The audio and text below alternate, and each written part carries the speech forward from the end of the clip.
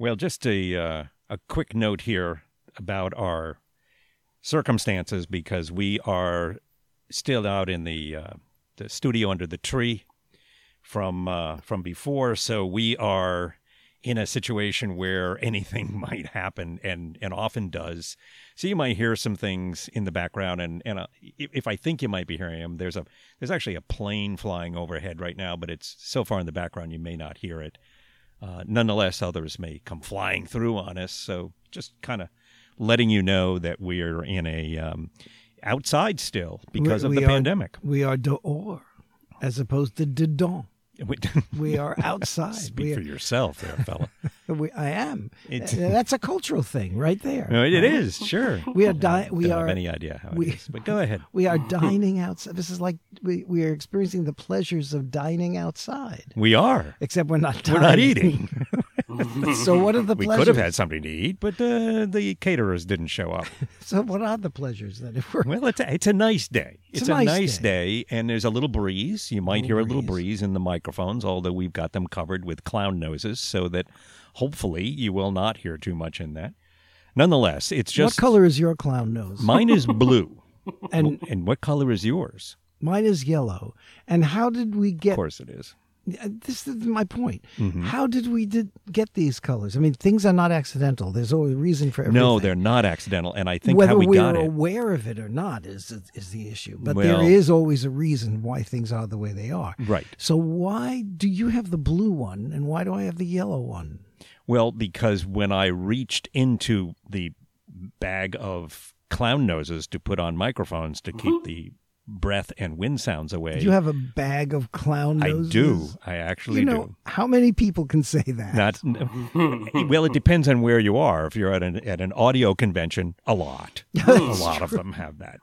Yep. And also at times I wear them and dance around the room. That's another totally different type of podcast. Multi-purpose. It's very much a multi-purpose. They should charge twice for it then. These are the expensive clown noses that can be used for dancing around the room in private when nobody's looking. Nobody looking at all. So they're more expensive. Except for the video camera that gets putting it online. But that's another thing. That's how the market system works. That's right. You find another purpose for it, we're going to charge twice as much. At least. Yeah. Well, we are in a, first of all. So we are outside. We are outside. And you've got the blue clown nose, and I'm I have blue the yellow and you're clown yellow. nose. So which in many areas of the country right now in the United States would get you quarantined for 2 weeks, I think. I think so. But we're doing okay, and we're outside here in the pandemic world, and social distancing, and nothing else socially correct. So, but beyond that, we're abiding by all of their rules, so that we can keep everybody healthy, which is our goal. And we did have a decision to make about this. We could have done this remotely. I could have been sitting in my. Like your Zoom calls, right? Yeah. I could have been sitting in my kitchen. You could have been sitting in your kitchen, and we could have done it that way. But I think we both decided that it was just going to be a lot more fun and a lot better if we could at least see each other, and be near each other here and be outside in the fresh air. Absolutely. Right. And let the squirrels come and visit us if they'd like. And even with the extra noises and all those other things that you're going to get on this podcast that you wouldn't have if we were in studio, then it's part of it, but it's still better. I like it from a technical viewpoint. I like it a lot better than reverting to minor technology because of the remoteness to it. Look, if we end up having to do that, we'll do it, but we're trying to keep away from it. This is what we have to do in these trying times. Yes. Or in these challenging times. What's the phrase that all of the advertisements use to describe this moment? Oh, well, yeah, sure. We're going to come up with that now. We're going to sit here and stare at each other because we're going to blame the pandemic for that as well. Well, I think we can blame the pandemic just about everything, and those who've responded or chosen not to the pandemic. Yeah. We can certainly blame that on whatever brain freezes we have at any moment because the stress takes its toll. Stress? There's stress? Oh, who's got stress? No, there ain't no stress. No stress here, man. time. You don't know how the stress takes its toll. You don't. That's very true. You put on a few extra pounds because you're inside. You're eating differently. Mm-hmm. Lots of different things. You get cranky with your partner because you're with them 48 hours a day. Mm-hmm. But also, I think, your brain just freezes. Oh, mine does over, At probably least more, freezes. Yeah. more often than not. Yep. Well, Or more often than before. I don't know if anyway. we're talking about new at this point. But anyway, guess what? You are Dean Foster, and I'm Tom Peterson. And do you know why we're sitting out here under the tree? Because Oops! your culture's showing.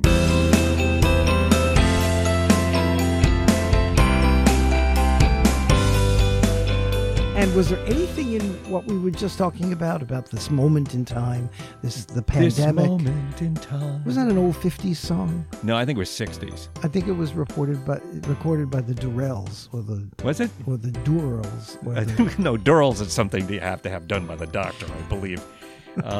At least once every 10 years. At least. Right. Yeah. You have to drink something, and it's not depending on what pleasant, they but- find, it's not good. Yeah. Right. Yeah. And then they to answer scrape your it question, off. no, I'm just going to say, great. Well, and keep it for later, maybe. But this is a very unique moment, and it's a moment that I think we have to recognize because of the pandemic and because of the politics surrounding Yes, it. Right? yes. We have an election coming up in the United States. Yes, in the good old U.S. of A., we are in the heated days of our presidential election, Right. as well as other important positions in the country too. But always when there's a presidential election, that gets the first and foremost attention. And I've been thinking a lot lately about the fact that with so many things in life, and politics and this moment included, Yeah. I think it's important to try to find the climate and not look at the weather. At this moment, things look a certain way, and everyone can interpret what that way is. Sure. How they choose. Which would be the weather. Mm-hmm. But I think if you really want to understand what's going on, we've got to just take a step back and look at the bigger picture. Yes. Look of what took us here to this moment and what's going to take us to the next moment. Right. And that requires understanding culture. Because if you don't get the cultural piece behind the politics, and in this moment the politics is hot in the United States. In the U.S., it sure is. With COVID and with the political extremism that is part of the politics right now. If you just look at that without looking at how culture has influenced the creation of this moment, right, then you don't understand the full political story. And I think that's true in every culture around the world, Sure. in every country around the world, right? So culture plays a profound role in defining what could be a very unimportant moment at some times, the politics of a country, less important. But right now is informing a very momentous time in the United States. Yeah, and I think it's certainly in the United States, and I think around the world because of the global pandemic that we're experiencing. Anything how that has been being handled is also being reflected in their politics, especially. But if they actually have an election, if they have, some countries do, some countries don't, some countries sort of do, but don't necessarily actually do, and that is always a point of contention as well. But there's a lot of countries that have these, and they're going to reflect the culture that they are, because that's where everything comes from. That's where everything comes from. Exactly. Right. Exactly. So, you have to ask the question, what is it about the Chinese political system and the quote unquote election that they have that is a reflection of the deeper culture and the cultural traditions of China that enables this political system? And do the same everywhere. Do it in India, do it in Nigeria, do it in the United States. In the United States, right? In Russia, around the globe. Right. Yeah. So what is it about the American culture that Right. creates this particular moment and creates a political system with an election like what's happening right now? Sure. So this is a laugh riot right off the bat. Well, I think that's an important point because it is so, in many ways, absurd and bizarre. It is. Shakespeare said it, right? Life is whatever it was he said. A bowl of cherries, I think believe he said his that. quote. Yeah. He was hungry. Come on. Wasn't that when the three witches got together? I think so. They were At stirring Macbeth, a bowl of cherries. It was a bowl of cherries. One said, eye of newt, toenail of frog, and the other one said, no, it's a bowl of cherries. Come on. That's what life is. No, life is inherently absurd, right? Yeah. So so on the one hand, yes, we could get deeply angstified about what's going on. There is such a word. Torin will look it up. Yes. Okay. Right? Yes. Sure. Hello, Torin. And hello. And he's also a remote again. I am. So he's both in his personality and his location geographically. Torin's our producer, and he's not with us here in the great outdoors. No. But he's going to look that up. Yes. Angstified. Sure. Yeah. So even if you're angstified in 1 minute around one could say the horrid reality of life in the United States today. Yes. And the political life. On the other hand, you could also flip the switch and say it is so absurd and bizarre that it is a laugh riot. It is, and it must be seen that way. It's also yes. I mean, it's that strange feeling that you get when you find something really funny, real life type of thing, really funny, and yet you realize that it's not funny at all. If you watch The President, for example.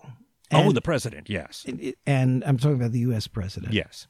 If you watch him and listen to him and divorce the reality that he has this immense power over life and death and so many things, if you take that out of the picture and just listen to him, it's a laugh riot. It's funny. It's hysterically funny.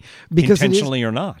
Well, it's totally unintentional, Most I'm of the sure. time, yes. But because he either makes no sense whatsoever, or the little sense that he does make is hysterically funny because it's so bizarre and contradictory of himself. Right, but then if you put that in, now you have to take the whole context though, and say yes, but this man has immense power over you. Right, and then you go, oops, now it's not so funny. And the future. Right. Yeah.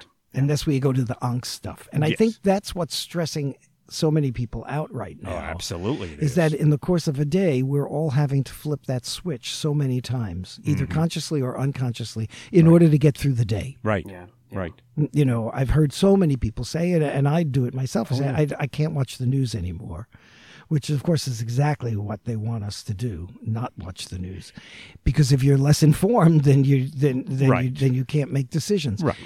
But of course we watch the news. We have to be informed, but to a degree. And then we have to flip the switch. And then we have to watch the Bullwinkle and Rocky cartoons. Well, absolutely we do. And I think that's very healthy. But I also think it also goes to the culture of you saying watching the news. But watching the news isn't that simple. It is not like, and especially in today's world of technology, the input of news can come at you from so many different angles and in so many different ways, and it can meet, and this is cultural. Tell me if I'm wrong. You're the expert. No, you're wrong. Oh, thank you. I thought I probably was. But go on. But it is that what you choose to watch and listen to or read is going to be a cultural basis. Right. We have the option of living in our own echo chambers if we choose to. Right. So we can live in what is a very common phrase now, the bubble, and you can create your world where you live and you only listen to the things that feed what you think you believe. Right. Which becomes a powerful tool by politicians worldwide. Absolutely it does. And in the United States as well. It takes us to, in the United States, the culture has been interesting, and it's all kind of getting a come to reason moments that it may come to or it may not, but that is up for grabs, about who we actually are and what our culture actually is and how we define it and whether our definition fits at all with our reality. Is that the cultural thing that we talk about here? Oh my gosh, I think it might be. It is. And the good news is that historically, it's been really hard to define American culture. So once again, you're talking about the climate. You're not talking about the weather.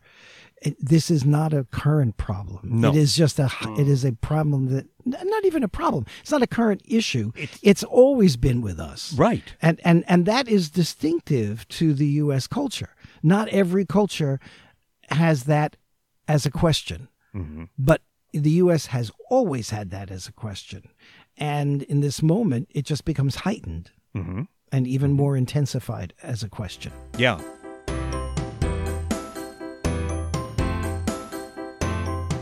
That same technology that allows you to put yourself in a bubble if you choose also makes that have to be dealt with. And so the technology of the politics can also have an impact on the culture. It always has, because where are you getting information from? Who are you hearing it from? We talk technology now, and especially in people who have come into this world where the technology has been much closer to what we all are used to now. There's a tendency to think that the technology that's technology, but technology has been with us ever since humans have been around. Right. It just define it for the moment. Again, goes to our climate or weather, because in the moment, the technology is the internet and so forth, and still television to a degree, and podcasts, etc. So we're part of that. But the climate of it all takes us to the rumors that were spread, the development of a language, to drawing a bison on a cave wall is technology. And culture defines that. Right. And so as we keep moving through history, that technology just moves along and changes. But the overall climate, that's what we are defined by. Right. And how we use that technology, and politicians will always use that technology, whatever the technology is of the moment. If it means standing at the back of a train doing whistle-stop tours through the country, yes. If that was the height of the technology then, you're doing it. Then that's what you do. And right now, it can be all about manipulating social media so that people live in whatever bubble they choose to live in, and yes. then you can define your electorate and control what happens. And so that's an issue right now in this moment. Yes. The bigger question for me, and the question that I like to think about, because I think it's the only question that's going to give us any answers for how this all might turn out, is how did we get here? Because if you understand that, and that's where the cultural piece comes in, yes, then you might understand what the next thing is going to look like. Okay, well, let me ask you a question on top of that. But based on that, is that as part of our culture, I believe, we see things very much as getting to moments that we can't wait to get to that time. Right now, we're looking at an election. Can't wait to get to the election because we tend to believe that we'll get to these particular moments that will suddenly change things and make significant movement in a direction that, whatever my direction is, I hope it's going to go in. So now, where does it fit in that we do that? Because we're going to have an election. Something is going to happen, really. In the United States right now, we're not all that clear what is going to happen, but something is going to happen with the election. And there'll be, eventually, there will be, or maybe that evening, there will be a declared winner, and we will go from that point. However, in the United States, we have a tendency to believe that kind of thing will happen, and then happily ever after. We are those kind of storytellers, and then we're shocked to discover that things didn't change that way, even if people are trying to tell us that things have changed that way. A quick example. Barack Obama becomes president in the United States, wins the election, clearly wins the election, and then clearly wins it by even a greater margin in his re-election bid. So he becomes president. So a black man becomes president in the United States. And that is groundbreaking, to say the least, in the country. there were statements at that time made by certain politicians in certain ways saying that racism was over in the United States because this had happened. Mm-hmm. And I think that's a real part of our culture, is that we do think that there are answers equals mathematical problems where, then 2 + 3 is 5. And there you go. It's 5. Now moving on. But that's not what our culture is in the long run. No. And using your example, to your point, what those announcers were overlooking when they proclaimed the death of racism because of Barack Obama's election were the cultural influences of racism in the United States that were not in any way eliminated simply by electing him as president. Those traditions, those roots, the institutional racism that this country was founded on, and these are facts. Oh, yes. Right? None of that was eliminated by his election. Not at all. No. And so, in many respects, what we're experiencing in this weather moment right now of Black Lives Matter, of a reaction to institutionalized racism that was not in any way diminished by his, in some ways it was, but not in any significant way, by his election, is only repeating itself. It's only coming back, and it's manifesting itself in this particular moment. Right. And so once again, you got to look at the whole cultural influence, which gets the country to wherever it was. You know, his being elected did not dismantle the institutionalized racism that is part of the foundation of the United States. Yeah. Right. I think, we've just jumped into a subject that is real simple to define and just we can take it apart. I mean, there's a lot to take apart. Let's pull apart. Pull a thread piece. out. Yeah, let's pull something out and look at that right now. So, do you want to, we can, without undoing the entire garment. Talking about the U.S., since we're talking about the U.S. and it's the U.S. election, and I'm a U.S. American, so and as am I. So despite the fact that my work has been in culture around the world. This is my first culture. Right. So it's the one that I should be able to speak more authentically about than any others. Yes. Right? So I'll stay here with that. Right. And speaking about the U.S. has always been in many ways a challenge when I talk about U.S. culture to other cultures, when I talk about its influence on U.S. American politics to other cultures, because I'm also part of it. Yeah. So, there is that challenge. It's always a little bit harder to remain objective about your own culture than to see another culture objectively because you're not of that culture. Of course. But there are some things that I think are important to recognize in a U.S. culture that play profound influence on the politics. And that is, what are those elements of U.S. culture that do make it unique, that you do have to talk about when you try to explain it to non-U.S. Americans? One of those aspects is the extreme individualism from a cultural perspective that the country was based on. And that is a profound thread that runs through U.S. American culture. And to a point where, on the one hand, extreme individualism gives you great opportunity to individuals who can excel at certain things and manage to change the world. And so on the good side, you get all sorts of individual empowerment, ideas of individual control over one's life and one's destiny, the idea that you can get out there in the previous centuries and, stick a tree in the ground and make a claim on the prairie and defend your home and your castle on your own. And you could do all this independent of other people, independent of government, independent of regulation. And you could do this and you could make a success of yourself, and maybe a success of yourself doing something that was going to benefit the rest of the country and the rest of the world. Right. And eventually this kind of spirit takes us to the moon.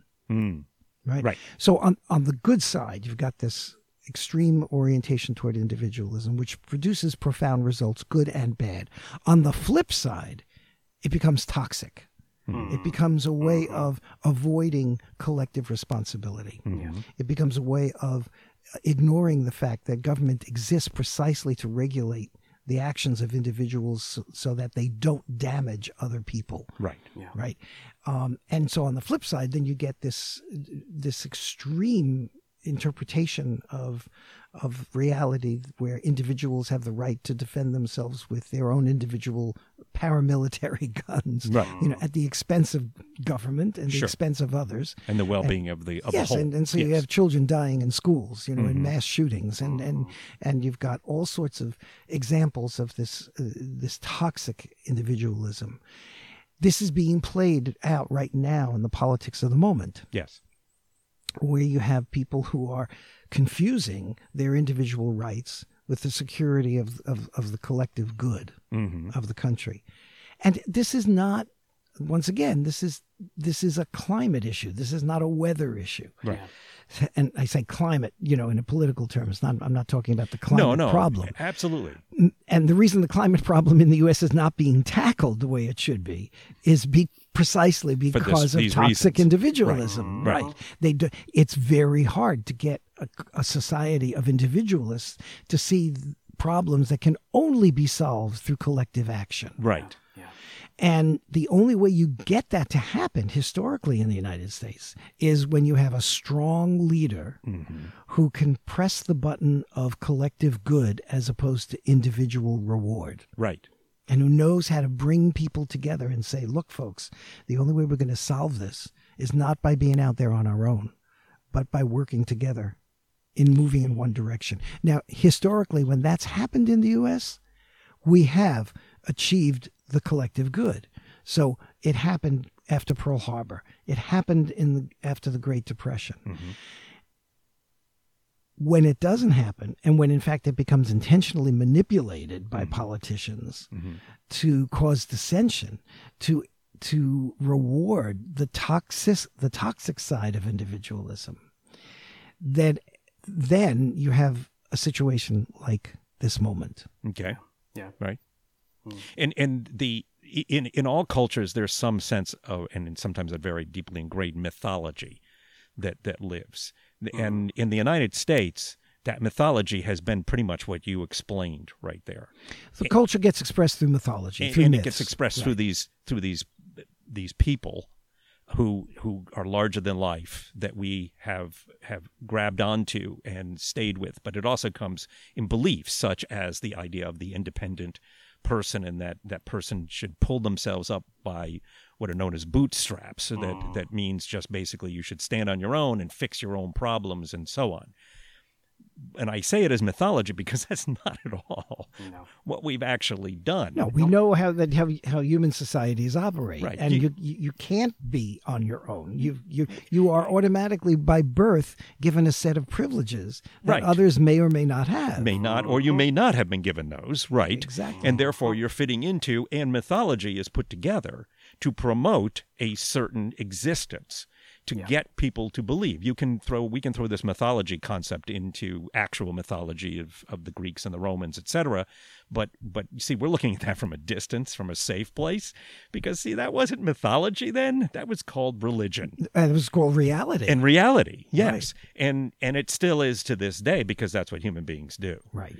So in our country right now, we are doing that, and we are clinging to certain things with that. But also, we are seeing the breaking down of those things. Yes, they are weather. It's thunderstorms coming through on a regular basis, and so that is the climate changing?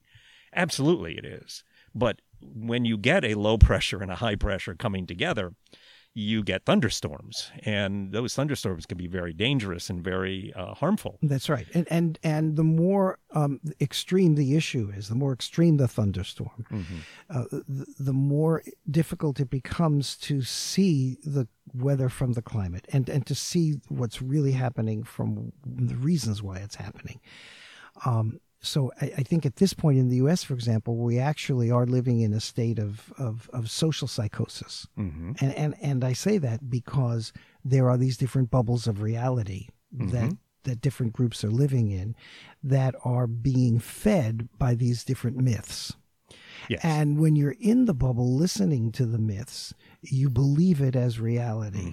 just as the Romans believed that Zeus was God. Yes. Right. When that no longer exists, then myths change and civilizations change and God changes. Right. And right now, there's the myths that are being absorbed in these different bubbles are profoundly psychotic. They bear no resemblance to reality, and yet people are being nurtured by this. They're believing it as reality. They're holding on to them because people need things to hold on to, and especially as we've talked about, this in a time of uncertainty throughout the globe, people certainly need things to hold on to and cling to. And when you start saying, but that isn't true, you're incorrect in something that you firmly think you believe in, then that shakes the ground. Now we're into tsunami and earthquake land. Well, it also makes you, the individual, responsible for knowing what the truth is. Well, and accepting it and be willing to do that, and that history of the planet has shown that it's does not very come difficult. easily. Yes. Right. And it's more easily manipulated than it is solved.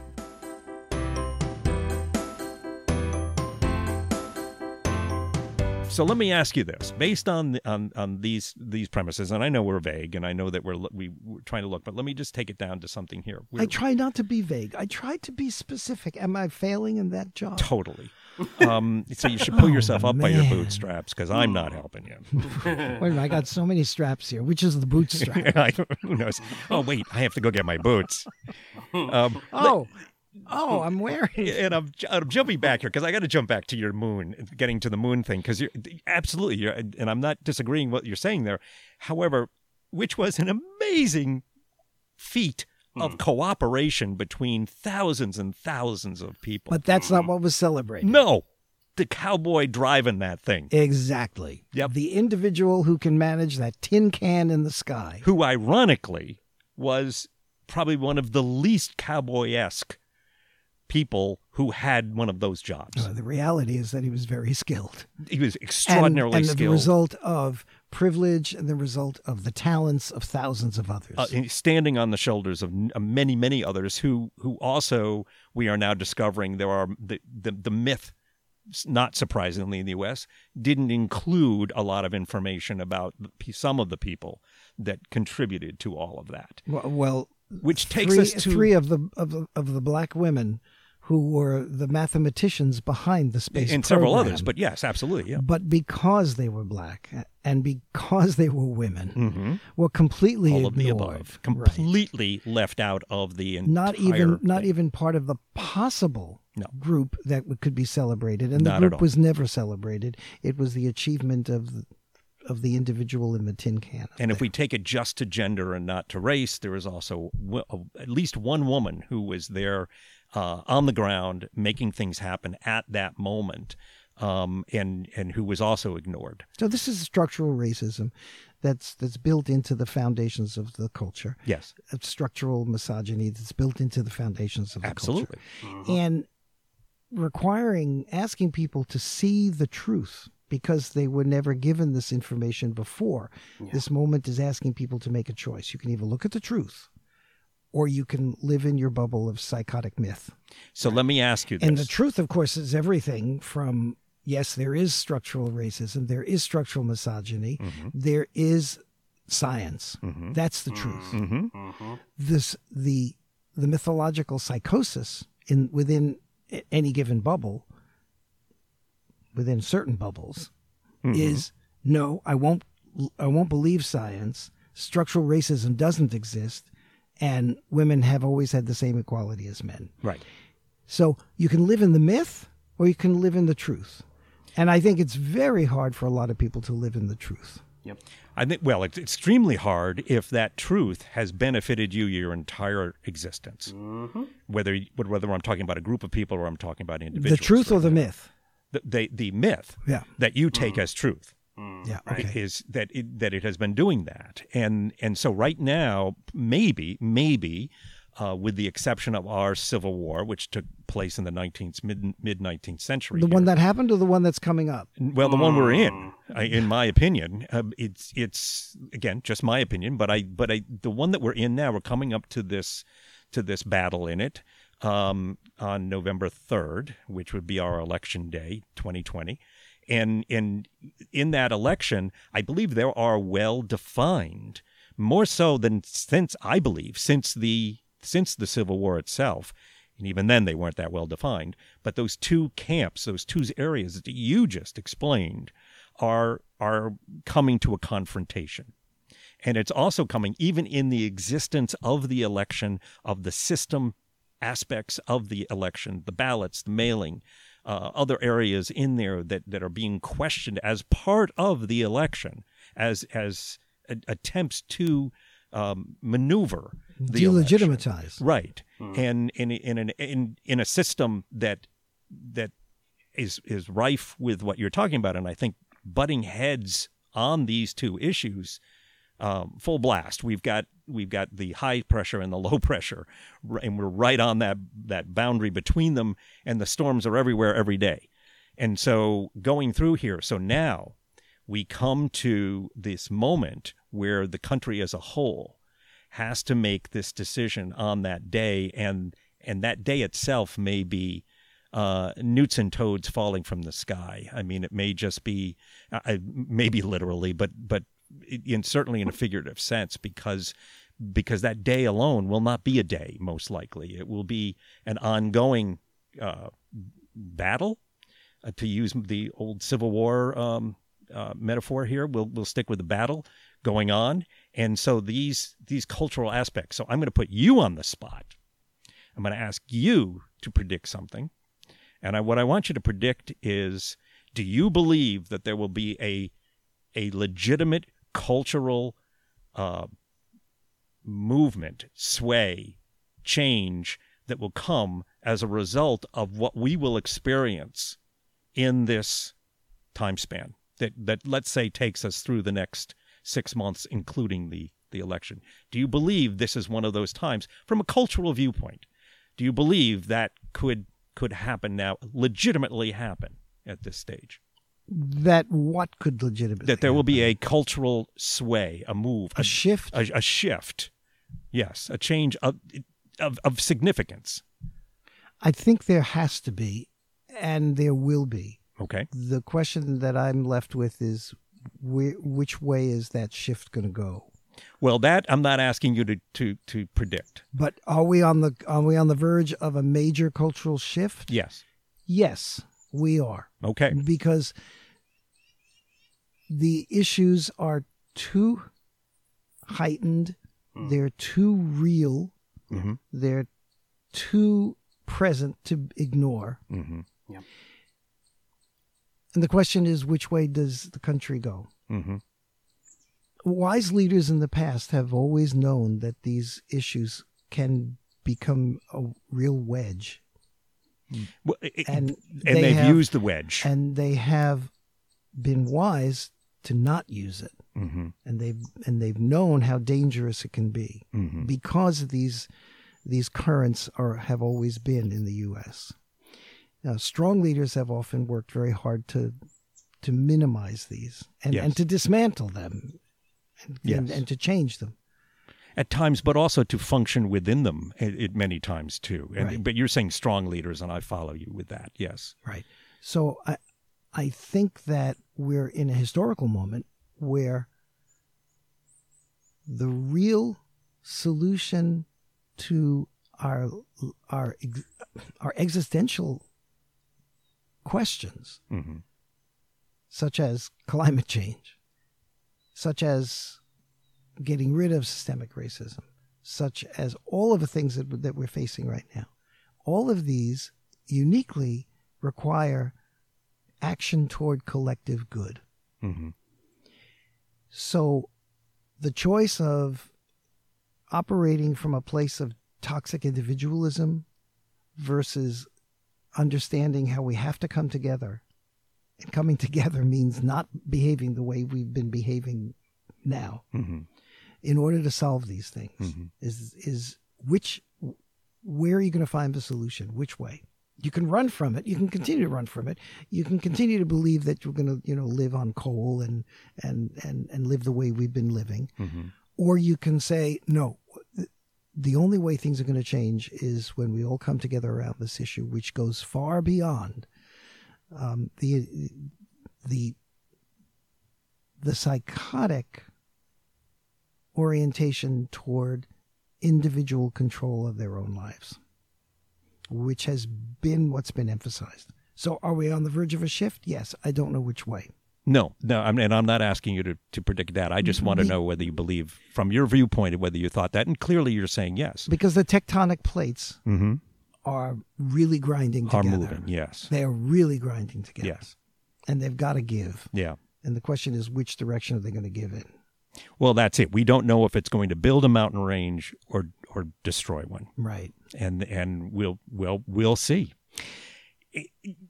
What I have to say, without a doubt, this has been our least frivolous podcast. No. I think we've been very frivolous. And well, you'll have to pick up your you'll have to pick up your frivol at the door on the way out. We are, but that being said, I'm happy we've discussed it. It is that time. This is what the discussion is. It is that time. It's the elephant on the table. Well, yeah, and you got to. Is that a mixed metaphor? Yeah, that is. You're mixing your metaphor. Shaken, not stirred, I believe. I think there's a new Bond movie coming out too. It's the elephant in the room, and we should explain that because I think it's an American expression. I think it probably is. Right. It's when people get together and talk about things that ignore what is fundamentally the thing to be talked about. And shouldn't be escaped, yes, and can't really be escaped. But it's sitting there and no one's mentioning that this giant elephant is sitting in the room. It's also sometimes the gorilla in the room. It can be either one, but the point, I think, is there. At any rate, I think this was a very informative and extremely helpful podcast. And Dean Foster, I do think it was very frivolous in many ways. Well, let's hope we can look back on it to some degree and really feel that way. Let's press the Bullwinkle and Rocky button for a minute. Absolutely, because we can't stay in that other place that long. We need some help with that. But thank you, Dean. Thank you, Tom. This. Thank you, Torn, for really, not helping at all. You're so welcome. Anytime. Although you are going to look up that word and let us know. So the next time maybe we'll know that. Maybe we won't. Who knows? Sure. Yep. Looking it up. Probably not going to. And sometimes that's where his greatest strength lies. It is. Complete unknown. So, the one thing we do know, regardless of the outcome of the election, is that, oops, your culture's showing. Smell ya.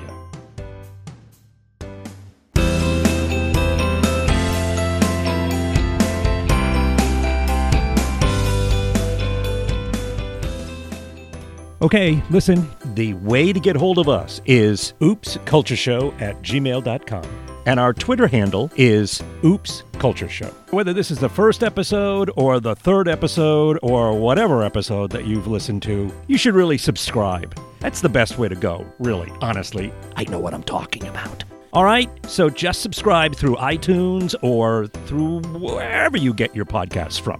Subscribe. Thank you.